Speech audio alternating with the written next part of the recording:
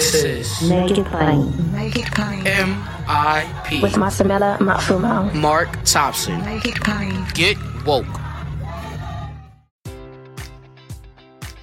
Enjoy all your favorite sports like never before at BetMGM. Sign up using code OldLine and receive up to $1,500 back in bonus bets if you don't win your first bet. When you register with BetMGM, you'll get instant access to a variety of parlay selection features, live betting options, and the best daily promotions in the business. And with BetMGM at your fingertips, every play and every game matters more than ever. Remember to use code OldLine and receive up to $1,500 back in bonus bets if you don't win your first bet. BetMGM and GameSense remind you to play responsibly. See BetMGM.com for terms. 21 plus only. Maryland only. New customer offer. Subject to eligibility requirements. Rewards are non-withdrawable bonus bets that expire in 7 days. Please play responsibly. For help, visit mdgamblinghelp.org or call 1-800-GAMBLER in partnership with MGM National Harbor. Promotional offer not available in Washington, D.C. At Parker, our purpose is simple. We want to make the world a better place by working more efficiently, by using more sustainable practices, by developing better technologies. We keep moving forward. With each new idea, innovation, and partnership, we're one step closer to fulfilling our purpose every single day. To find out more, visit parker.com/purpose. Parker, engineering your success. Good morning. Time for another edition of our favorite segment for you and me and so many, obviously, according to how many people listen and download. Our favorite segment, Thursday Coast, with the founder of the largest online progressive community, dailycoast.com, host of the podcast, The Brief, and the founder of Civics with a Q. He told us last week about some new things Civics is going to be doing. Can't wait to hear about that. Welcome back, Marcos. How are you, buddy? Doing good. Thank you so much. Good to have you. You have written in the past few hours about what's taking place at Daily Coast. Some changes are being made. The market is changing, is it not? Yeah. I mean, it's a tough time to be in media. Obviously, you know this, Mark. You heard of me in media. We all know this, and I'm not laughing because it's funny. I'm laughing because it's, it's so heavy and hard and difficult that sometimes that's the only way to sort of relieve some of that pressure. And yeah, you have to laugh you from crying. Oh my freaking God! It ain't what it used to be, y'all. So there's kind of two realities. Daily Coast. I mean, the bottom line is we have to downsize our staff by about 20%, hitting all parts of the company. Freaking sucks. Nobody's happy. Nobody wanted to do this, but two sort of factors have sort of conspired to make this inevitable. One is Trump was good for media, and it was really good. I mean, this is why the media covered him 24/7, right? He was good for ratings. He brought in money. He's so freaking horrible that people can't stop looking at the train wreck. And that was definitely the case for progressive media, progressive organizations. I mean, top to bottom, you look at every, whether it's media, whether it's an advocacy group, times financially, Trump years were good. It was a good time to build. And ratings. I get ratings. For the media ratings, but if you're a progressive organization, people were scared, right? I mean, they engaged in the fight like progressives have never engaged in the fight. And that's why we won in 2018 and 2020. And even by extension, last year, this is all part of that sort of Trump-fueled panic that he created. But the thing is, once Joe Biden won and Democrats had control of Congress, even with Sinema in Manchin, people were able to relax a little. And I don't think that's a bad thing. I don't want anybody to think that it was unsustainable, Mark. I mean, most of us were up, doom scrolling at 2 a.m, through the weekends. That was not healthy for us as individuals. It was not healthy for us as a country.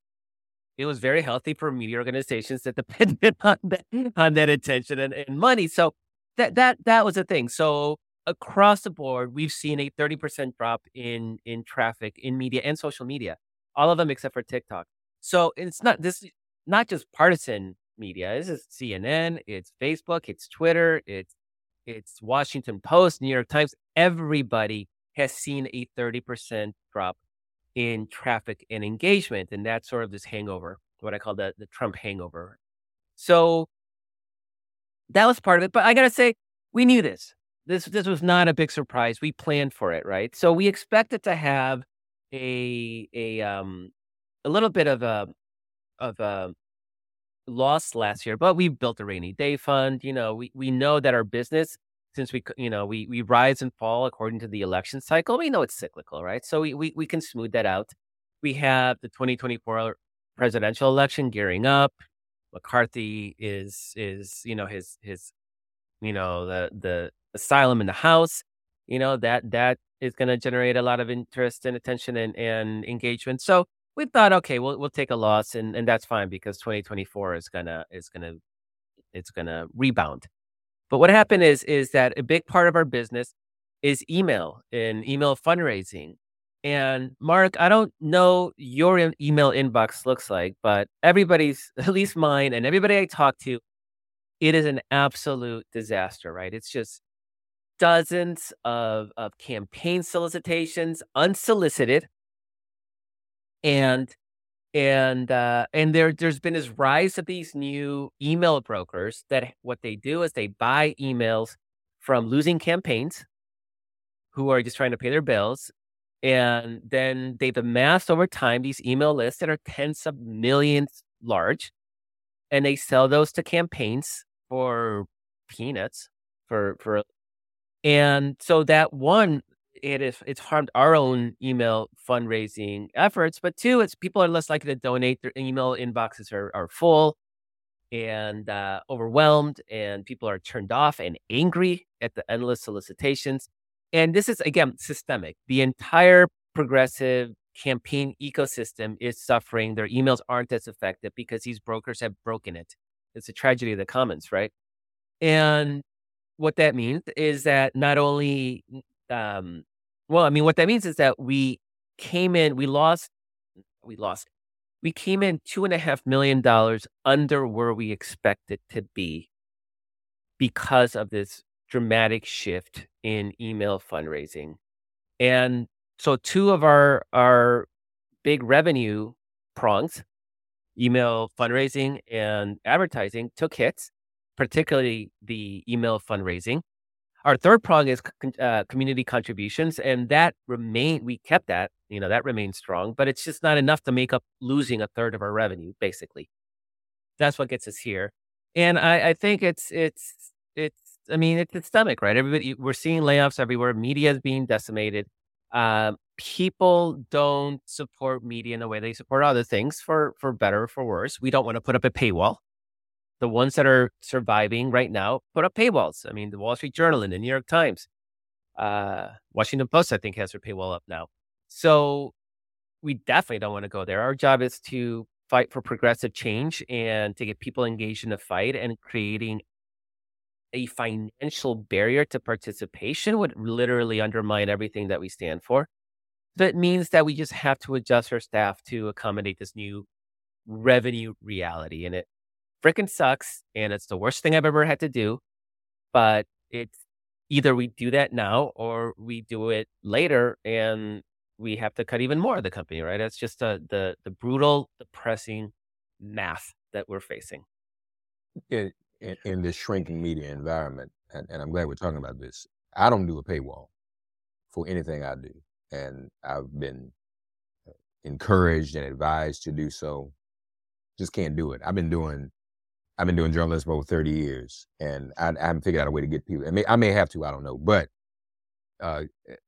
is that something we're going to have to think about, though, Marcos, as things move forward? Because, and then let me say this, we all act based on our own experiences. I don't know anybody who pays for the New York Times, Washington Post, or Wall Street Journal. I don't know anybody who does it. As a matter of fact, most people I know who get information or articles from there get it some other kind of way. And they do they use whatever workaround. Plus, Daily Kos, Make It Plain outfits like ours are supposed to be providing an alternative, a more objective alternative to what the Washington Post, New York Times, Wall Street Journal are providing. And we don't want to be like them either. So, how we set apart if we start asking people to pay, and I'll be honest with you, I can't get around the economics or the math of giving something away free for decades. Mm-hmm. And then all of a sudden, I want you to pay for it. And it goes to me too. Nobody's ever paid for my show. When I was on satellite radio, people had a satellite radio subscription. I guess it's like cable, but that's different to pay. If we have to subscribe to every individual, unique and respective source of information, how do you pick and choose that? Who's left? It just gets to be, and everybody's paying $10 a month, which ends up being even more money for everything. So, what do we do? It's the Substack model, right? Where some people are trying to strike out on Substack and have, and have a subscription model there. People paying $3 a month or $6 a month for their writing, and I don't think it's particularly sustainable. I mean, a few people will make it work. Like anywhere else, you have a few that rise to the top, and whether it's luck, skill, talent, all of the above, are able to make a go of it. But it's not a sustainable model writ large. So to me, Daily Kos, we can do it. Like Daily Kos, given contributor support, given what email fundraising we still have, it's not 100% gone, right? But it's just damaged. And advertising, we can have a decent site. We just can't maintain the size we did. We were at 90 plus employees, which was sustainable when we had those revenue streams in full swing and Trump years. Good times have passed, right? And so we have to adjust. It just makes it hard to maintain a certain level. And what sucks is that people are impacted. That's the part. I wish it was just a spreadsheet when you just cross a few, columns out and it's good to go. And not that easy. But that said, I think Daily Kos is in a place where we at least have some established revenue sources. A lot of progressive media does not, and we saw this with the decimation of the liberal blogosphere back in the day, because conservatives they will. That's the answer, Mark. I mean, the answer you want the answer is our big donors don't fund media. They don't think it's important, or they think that the New York Times and NPR are liberal media, and they are not liberal media. Conservatives will never stop funding the next media organization. You think they have it all. Oh, they already have Fox News, and they already have AM radio, and they already have the Washington Examiner and the National Review and the Weekly Standard. Oh, but why not? Let's add Ben Shapiro to the pile. Let's add, the Daily Caller to the pile. I mean, there's Newsmax, ONN. Like, there's always they're always adding and creating conservative media, and we certainly don't see that on our side. Daily Kos certainly hasn't. And it's a major failing in the progressive ecosystem. And I think a lot of it is just this whole perception that the New York Times is liberal. So therefore, we don't need partisan media. And it's a miscalculation. And it kind of screws up, because we see the impact that their media ecosystem has on the political process. We see it. Everybody sees it. And that's one of the failings of our side, because the right got it. They financed their media, they sustain it. You're right. That's just something we didn't do. We know the history of Air America, the myriad of startups I was involved in to bring progressive radio to the airways to compete with the likes of Rush Limbaugh. Never got off the ground. And other than Al Franken having his own show now, just even in terms of the party and its leadership, it's almost impossible. And I bet this is true for your reporters at Daily Kos. It is practically impossible for a progressive media outlet to arrange, schedule, and host an interview with a Democratic U.S. Senator. It is almost impossible. Because now, the other side, they send their people out. They get it. I'm going to go on Fox. I'm going to go on News. I'm going to go on these other things. Yep. But, And I've been invited to meetings with Senate staffs, with the Senate in the room. Oh, it's so good to see you, Senator Reverend Thompson. Oh, we love you. Won't appear on to have a conversation. So it's not just the money; it's the lack of prioritization of the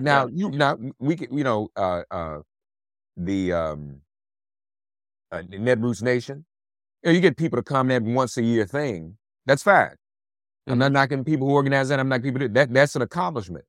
But when was the last time there was a direct quote from a U.S. senator on the part of a journalist in Daily Kos on this show, anywhere else? So we just don't support it like we should. I just want to put that out there. Now, you're right. It is unfortunate, and folks, this is the landscape. This is what we're dealing with. But continue to support Daily Kos and all of us other folk out there who are trying to do that. We're just two on here right now. There are many others. Yeah, I want to make sure that's clear. This is not woe is me and woe is us. This is if you value progressive media, support the outlets that you frequent. And it's not Daily Kos, whatever, I don't care, right? Whoever it is, like Mark, like support that and make it so that we can stay, we can do the work that we're doing. And so it's a slog. In the media business, in the best of times, it's tough. I mean, nobody, maybe back in the days of Hearst, right? They made a lot of money, but those days are long, long, long gone. So it's imperative, I think, that people really support those outlets that they value, because don't take them for granted. That's what I'm saying. Don't take them for granted. And honestly, the big folks, you all who are now charging the big names in the Fourth Estate, a lot of this is their fault. Because when the internet broke through, they decided to give away their product for free, and it devalued the profession. Salaries got less, jobs went away, people were forced to create their own media. I mean, and now anybody's a journalist. Some of us I went to school, I have a degree in journalism. But what does that mean today? Because, everybody's kind of forced to do their own thing. And then one other point I want to make in terms of the way outreach is made, we don't control any algorithms either. So you can do your very best in terms of putting some information out there. But if Elon Musk decides that nobody's going to see Daily Kos's tweets or Make It Plain's or someone else's, I'm not saying he's literally sitting in his office. Well, I think he has done that a couple of times, sitting in his office. But the algorithms themselves, even before he got there, were discriminatory. And even the social media companies, they're looking for some money now. So what they do is they'll say, well, we're going to let this be posted and be viewed so many times this time. And then when you notice, you all try this at home. Post something, everybody sees it. Post something else again in a few days. Look at how the number goes down. You wonder, why is my number going down? I had to want the big numbers I had. The number's going down because they want to incentivize you to pay to boost the post. Mm-hmm. Okay, so none, and I'm not talking about, it just happens all, just do it for yourself. Try it out. You'll see what happens. Something I posted today might get 1,000 views, post something tomorrow, 300. I'm wondering, is it me? But it's not. It's so all of these things have an impact. And again, it's unfortunate because those of us who have built our careers and our professions and our degrees and our education, journalism is a profession. It literally is. I mean, there's an art and a science to it. That'd be like, someone devaluing those who are engineers. I mean, you just can't do that. So it's in a bad place. So we all out here hustling, but hustling, I think, for a good cause, because we want to share with our audiences real and true information, because we're moved by the other side's falsehood. We live in a post, and I've been sharing this with other guests who write books, Marcos, and I've shared with you before. When Obama got elected, post-racial. No, we're not dealing in a post-racial environment. We're dealing in a post-factual environment. Mm-hmm. Post-truth. Post-truth. And so people can say things, and it's okay. It's you can just say it, and whether it's true or not doesn't have to be true, and it gets traction because the other side is mobilizing the traction. They're not afraid of promoting dishonesty anymore, and people believing in their own truths. And I declassified the documents. No, you didn't. Yeah. Marcos is not sitting here right next to me today, but you can see him right there. But if I go on Fox and say Marcos didn't sit next to me, there was some people, that wasn't really Marcos. Marcos wasn't sitting next to me. So, I mean, that's the unfortunate space that we're in. So, and Marcos was talking about me offline. Appreciate his sensitivity to those being affected by this. Of course, he would be. That's the kind of person he is. That's what Daily Kos is. But what can you do? Yeah, Mark, I'm gonna send you this link, and maybe you can share with your crew, and I think you'll enjoy it too. It's by Cory Doctorow, who's an author and technologist, and he wrote a post called "The Shitification of TikTok," I believe, and basically he goes through how every social media outlet starts off open, so everybody can participate. And you're following people. And so you're on Facebook, the things you follow is what you see. Or in Instagram, you follow people and you get who you follow. And eventually these social media outlets, inevitably, every single one of them realizes that there's not enough money to be made into it. So they got to start putting stuff into that feed. Okay. So at first it's ads, whatever. You're used to ads. Ads are everywhere. But then they realize that's not good enough. So they start messing with, like you were talking about, the algorithm. And in fact, Elon Musk just did it with Twitter, where people are not seeing the accounts they're following. They're seeing what Twitter thinks you should be looking at. And it's random shit. And so you're having progressives that have all this right-wing bullshit, right? I sincerely doubt that the conservatives are seeing my post and yours showing up on their feed. This is Elon Musk we're talking about. But they all do it. And Instagram's the same way. Instagram was my way to see pictures from my friends and family. And now I get all sorts of crap and video. Like, I don't want this crap. I want to see my friends and my family. Is that too hard? They can't do that. And so it basically, what happens is people start getting frustrated. They tap out. The numbers go south. They get more desperate and they get more aggressive and messing with the algorithm. And they become shit. And it's actually now happening with TikTok, where they claim, they are artificially boosting, this just came out, certain accounts to make it seem that anybody can get a lot of viewers and followers on TikTok, when it's all being gamed to create this idea. And what Cory does is he compares it to the carnival, where they let one person win the big teddy bear in one of those games. And the carny games are all rigged. You're not going to win the big teddy bear, but they let one person win it. So that person walks around with this big ass teddy bear, lets everybody else think that they also can win that teddy bear.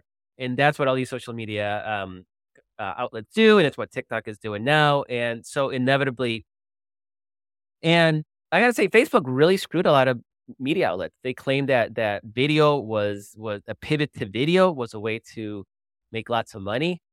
A lot of media outlets spent a lot of money shifting. They fired print reporters. They hired video people. They spent a lot of money shifting over. And then it turns out that it was all a lie. Like the numbers were literally completely cooked. A lot of organizations went out of business before, because of that. I remember at one point, Daily Kos was getting, 30 million page views a month from Facebook because people would share. This was back in the mid-teens. Early teens, and they would share Daily Kos material, and because people were sharing the stuff that they were interested in, and then Facebook decided that no, they literally overnight they cut that off after, I believe, the 2012 election. I believe it's when they cut it out. Might have been to 16. I don't remember exactly right now, but they just cut it off. Like that disappeared. Poof, went away overnight. Now it was low quality traffic. Didn't generate a lot of extra page views or revenue, so it didn't hurt the business that much, but it actually dramatically reduced our ability to reach people. And that was on purpose, right? Facebook decided that either you pay for that or you're somebody, or some conservative people have figured out how to game it. Like we're not going to sit there and game stuff unethically. And so it's all these challenges. And when everybody's attention is being sucked up by the social media outlets right now, it's TikTok. It's the only one that's still growing. when it's hard to break through when you can't unless you pay. And even if you pay, you don't even know if it's real. Like you don't know what they're sending you. You don't know if the numbers are real. I look at some of those TikTok view numbers. I think they're BS. Like they don't, I don't buy it. So I think we're gonna find out. Just remember this in a year when the big scandal comes out, when TikTok was making up its numbers to get people to shift from Instagram, to shift from Facebook to TikTok, because that's where the audience is. And I bet we're gonna find out that the audience was all made up and didn't really exist. So it's a tough market out there. Navigating is tough. I'm a printed word guy, Mark. I got my podcast. I enjoy doing it, but in the end, I'm a writer and I love printed word, and it's a tough business right now, but we got to make it work. And the good thing is that we do have a core audience that's incredibly committed and activist, and they're going to make the phone calls, and they're going to walk precincts, and they're going to knock on doors, and they're going to do the hard work it takes to win elections. And that, in the end, is really what excites me and motivates me, and it's worth fighting for. So, right, and just and I know we spent a lot of time on this. This is one of the things I want to share. And I always feel a duty. What Marcos described in terms of what's happening in media, it also happens to us as individuals. That's the other point. And sometimes when I talk to young people, and our young people are dealing with a lot of emotional issues now, and traumas and everything. They're young people. I'm saying this to all of you have young people in your life who are impacted by social media and don't know what we just shared. I spoke to a group of young people, and some of them, were going through things because they didn't feel like, and my own children been in there. Not enough people, nobody likes my posts, and they internalize it. And it affects their self-worth. I explained, and they look like they just couldn't believe what I was saying. When I said it, I said, y'all, you realize people not seeing your posts and not liking your posts is a reflection of you. There's an algorithm that decides it. Mm-hmm. People you want to like absolutely. The people you want to like it may not have actually seen it. It may not have shown it. So you can't, determine your own self-worth and self-esteem based upon how many people look and like at what you post. Okay. So I'm just saying, folks, we're in this space now. It's a troubling one. It's a dangerous one. Something's going to happen. Hopefully one day the bubble will just stop and we won't be so dependent, and we'll go back to, because at one time in our human evolution, we made it without Facebook. We were doing all right. It was, stuff wasn't all bad. I mean, that's not, these things are not the ticket to freedom and truth and righteousness and salvation. So, we just gotta, be sober about that. Maybe, and I think I have a feeling one day we'll get back to people appreciating what real work and real journalism is. At Parker, our purpose is simple. We want to make the world a better place by working more efficiently, by using more sustainable practices, by developing better technologies. We keep moving forward. With each new idea, innovation, and partnership, we're one step closer to fulfilling our purpose every single day. To find out more, visit parker.com/purpose. Parker, engineering your success. A couple of things I do want to touch on, though, in the political world. First, briefly, one, this issue with the debt ceiling. Why? Well, it takes me back to a phrase or a term in our vocabulary that you coined, American Taliban. What is the point? It's like, and these people run for office. Your tax dollars are paying for McCarthy and Marjorie Taylor Greene and these other folks, Matt Gaetz. That's a whole nother thing. There was a thread on him. I don't know if you saw it. Good God. On Twitter just the other night. That, I mean, it was just, that's like every night. This was, no, what I mean, these are just allegations, folks. Oh, yeah. That's, I'd be careful about that. Not staff. I mean, but that stuff is out there. Okay, so you elect them, your tax dollars pay for them. Who do you hire for a job and pay them for a job? And their goal and existence is to not function in the job and prevent the institution. So let's say Marcos hires somebody to work for Daily Kos. We pay him a salary. And every day his job is to make sure Daily Kos doesn't do anything and doesn't function. And actually erodes and dissolves. That's what they're doing. They literally run on we're going to break the thing that we don't think even works, and hire us to break it even more. And Mark, the reason why, because they think they've convinced those yokels, those deplorables, that government is giving your people and my people free stuff, right? It's the blacks and the Latinos that are getting all the free stuff, and therefore, yeah, let's go. We hate those people. Go break it. We don't want those people to get free stuff anymore. I mean, the reality, of course, is that we're subsidizing their rural communities. They wouldn't last a second without us. But that's their big grift. That's what they've convinced them, and it's racism and bigotry and xenophobia and anti-Semitism and all those isms that they're using to get people to vote the way they do. And a lot of people say, well, they're being convinced to vote against their own interests. I actually think a lot liberals vote against their own interests. If you think, it always depends on what you define it. If your own interest is to pay less in taxes, then yeah, I'm voting against my own interests because I'm happily paying for more taxes. But so interest is always kind of a sketchy, but they're definitely using racism and bigotry and the fact that those communities are economically distressed and abandoned. They're using that to basically hoodwink these people into voting the way they do, instead of saying, like, let's get government to actually help you and get this community out of its condition. They're electing people that are actually making the situation worse, which then just feeds into that vicious cycle where then they can even say, see, government doesn't work for you.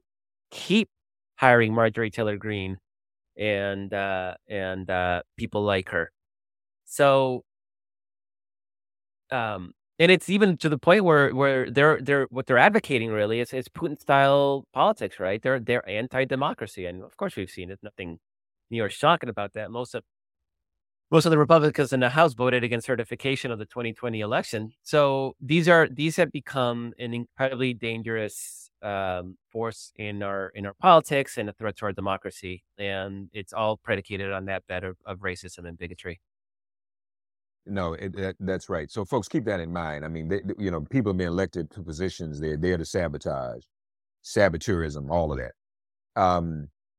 I thought about you when the notifications were coming through the other night that the United States is sending tanks. I think Germany is sending some equipment. What are your thoughts about that? And what's taken so long to Ukraine? What's taken so long? There's so many layers to this. Lots of things have taken so long. One of the factors in this whole tank debate, Ukraine asked for Western tanks a year ago. So it's taken about a year for this. Not quite. It was 10 months ago, but it's taken a while to get there. And there's two major factors. One of them is political. Is this idea that this would be it would escalate the conflict, and it's taken this long for the West to finally realize that Russia's murdering hundreds of Ukrainians every single day. There's no more escalation. How can you escalate when they're literally sending massive rockets into apartment buildings to kill people for no other reason than a temper tantrum? And that's not even partisan. That's literally what they're trying. They're trying to make life so miserable for Ukrainian citizens that they surrender just to stop the misery, because they can't win on a military battlefield. Their military is a piece of crap, and they can't win militarily. So they're trying to. It's a temper tantrum. It's a Putin temper tantrum. So that's a big part of it.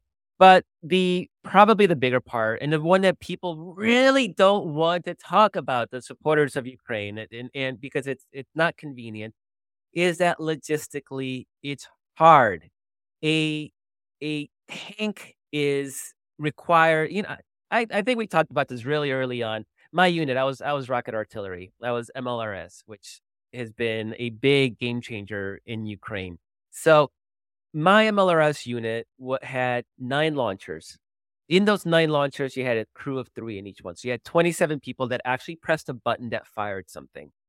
To support those 27 people, our battery was 300 soldiers.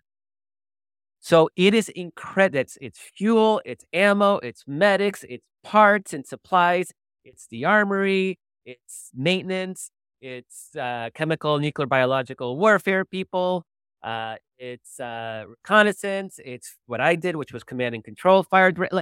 There is so much that goes into supporting a unit, and a tank is the most logistically heavy, difficult part of any land force. I mean, aircraft and Navy ships obviously are another level, right? But in a land force, the tank is the most logistically heavy. An Abrams tank, the American tank, it gets 3 gallons per mile, not 3 miles per gallon, which would be horrendous enough.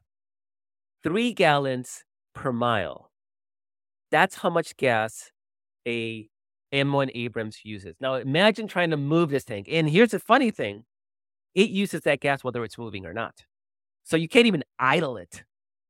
It is the second it's a jet turbine engine. The second you crank that sucker up, it's burning, a gallon every couple, a minute or two. And so you need massive supply of gas, and it's a jet turbine. So while you can use diesel in it, it's even less efficient if you're using diesel. You actually need to use a kind of jet fuel. So now you have a different kind of fuel in the battlefield. Then you have an engine that literally will break down every couple hundred miles. And you can't just go in there and change up some parts, right? You literally have to pull out the engine to be able to make repairs to it. Now, where do you do that in Ukraine? Because those facilities do not exist. And in fact, there are no NATO armies that use the M1 Abrams, right? So there's some facilities that the U.S. Army uses in Germany, but they were shut down a decade ago when the U.S. essentially pulled out, right? So now you got to create that logistical chain. The tank maintenance, you need somebody who can work on the engine. You need somebody who can work on the optics, what they use to target, laser designators, things like that. People think, it's anybody can learn how to drive and shoot a tank. Yeah, that's the easy part. The mechanic school for an M1 Abrams in the U.S. Army is 6 months, and that's just the initial training. Then you go to your unit and you spend years mastering the craft with people who already have years of their own experience teaching you how to do stuff. Ukraine has none of that. Nobody knows how to use that, and you can't send American forces into Ukraine to help them with that. So these are all things that literally take years to implement. Now, Ukraine already has dozens of different weapon systems to have to maintain and to sustain, which means to supply, repair, maintain. And it was every sort of addition, every new weapon system, there's a ramp up period. So the U.S. was saying, you know what, we don't want to send them once because they're literally the most incredibly, incredibly difficult thing to maintain. Germany said, well, we're not going to send Leopard tanks, which is the European standard, and it's what most European armies use. Germany said, we're not going to send Leopards unless the U.S. sends Abrams. So finally, the U.S. said, fine, we'll send Abrams. Now, nobody's expecting them to show up, at least for the next year. But once the U.S. said, we're going to send Abrams, then Germany, for whatever, lots of reasons we don't need to get into, it's complicated, but Germany said, all right, let's open, we'll send some Leopards. And so it looks like Ukraine's going to get, maybe 100 Leopard tanks, which is going to be great. Not as game-changing though as people think it is. What's game-changing is that the U.S. is sending Bradley, which are infantry fighting vehicles. They're sending over 1,000 infantry fighting vehicles. And that's going to allow the sort of massed armor that they need to punch through Russian defenses. Right now, the battlefield is trench warfare. There's nobody's moving vast distances. And Ukraine doesn't have the armor and firepower to punch through those lines right now. And that's what this will give them. And hopefully by March and April, we're going to see some real movement again on the battlefield. Everything Marco's just described, folks, in terms of, the difficulty, the challenges. I mean, you just can't pick up and be in a war. That's something to like. But everything he described that Ukraine is dealing with, Russia's dealing with the same thing, which makes it even more ridiculous. And they're probably less organized. Oh, even worse, because they're under sanction. They don't have the supplies to build the stuff. And this is what I like about the M1. It's not that it's going to have immediate battlefield impact, because it won't. What it does is it signals to Putin that the West is not losing interest in supporting Ukraine, and that while Russia's military is getting degraded by the day and they're running out of armor, they're doing these like bonsai attacks. It's crazy. It's just mass infantry, no armor support, no artillery. They're just getting massacred on field. But they're doing these mass infantry attacks. It's gruesome. The videos are gruesome. While they're running out of armor, Ukraine is only going to get better over the next year, and that's a signal to hopefully to Putin, if not Putin, maybe his military or some of these oligarchs, that maybe it's time to cut their losses because things aren't going to get better. The West is not losing interest, and Ukraine's only going to get stronger. At Parker, our purpose is simple. We want to make the world a better place by working more efficiently, by using more sustainable practices, by developing better technologies. We keep moving forward. With each new idea, innovation, and partnership, we're one step closer to fulfilling our purpose every single day. To find out more, visit parker.com/purpose. Parker, engineering your success. Folks, again, back to our original point, and then I'll let y'all go for today. The value of Daily Kos with its daily in-depth coverage of what's been going on in the Ukraine from people like Marcos who have military experience. That's invaluable. And so, he's trying to hang on, and Daily Kos trying to hang on. And unfortunately, things have to happen to remain in business, but it's providing a much needed service that we aren't getting elsewhere. And, with the shrinking media objective and credible media environment that we're in, it's all that more valuable. So folks, keep that in mind, dailykos.com. Thank you so much, Mark. Thanks Appreciate as always, ya. buddy. Appreciate you too. Thank you, man. Thanks for getting woke and listening to Make It Plain. As always, perform an act of kindness on behalf of an elder or young person. Write a letter to a sister or brother who just so happens to find her or himself incarcerated. Offer libations to the ancestors upon whose sturdy shoulders we all now stand. And above all, give thanks to the God of your understanding by whatever name you call her and him. All God asks of us is that we give each other love. Thanks for giving MIP love. And please remember to subscribe and give us a 5-star rating. If all hearts and minds are clear, it has been made plain.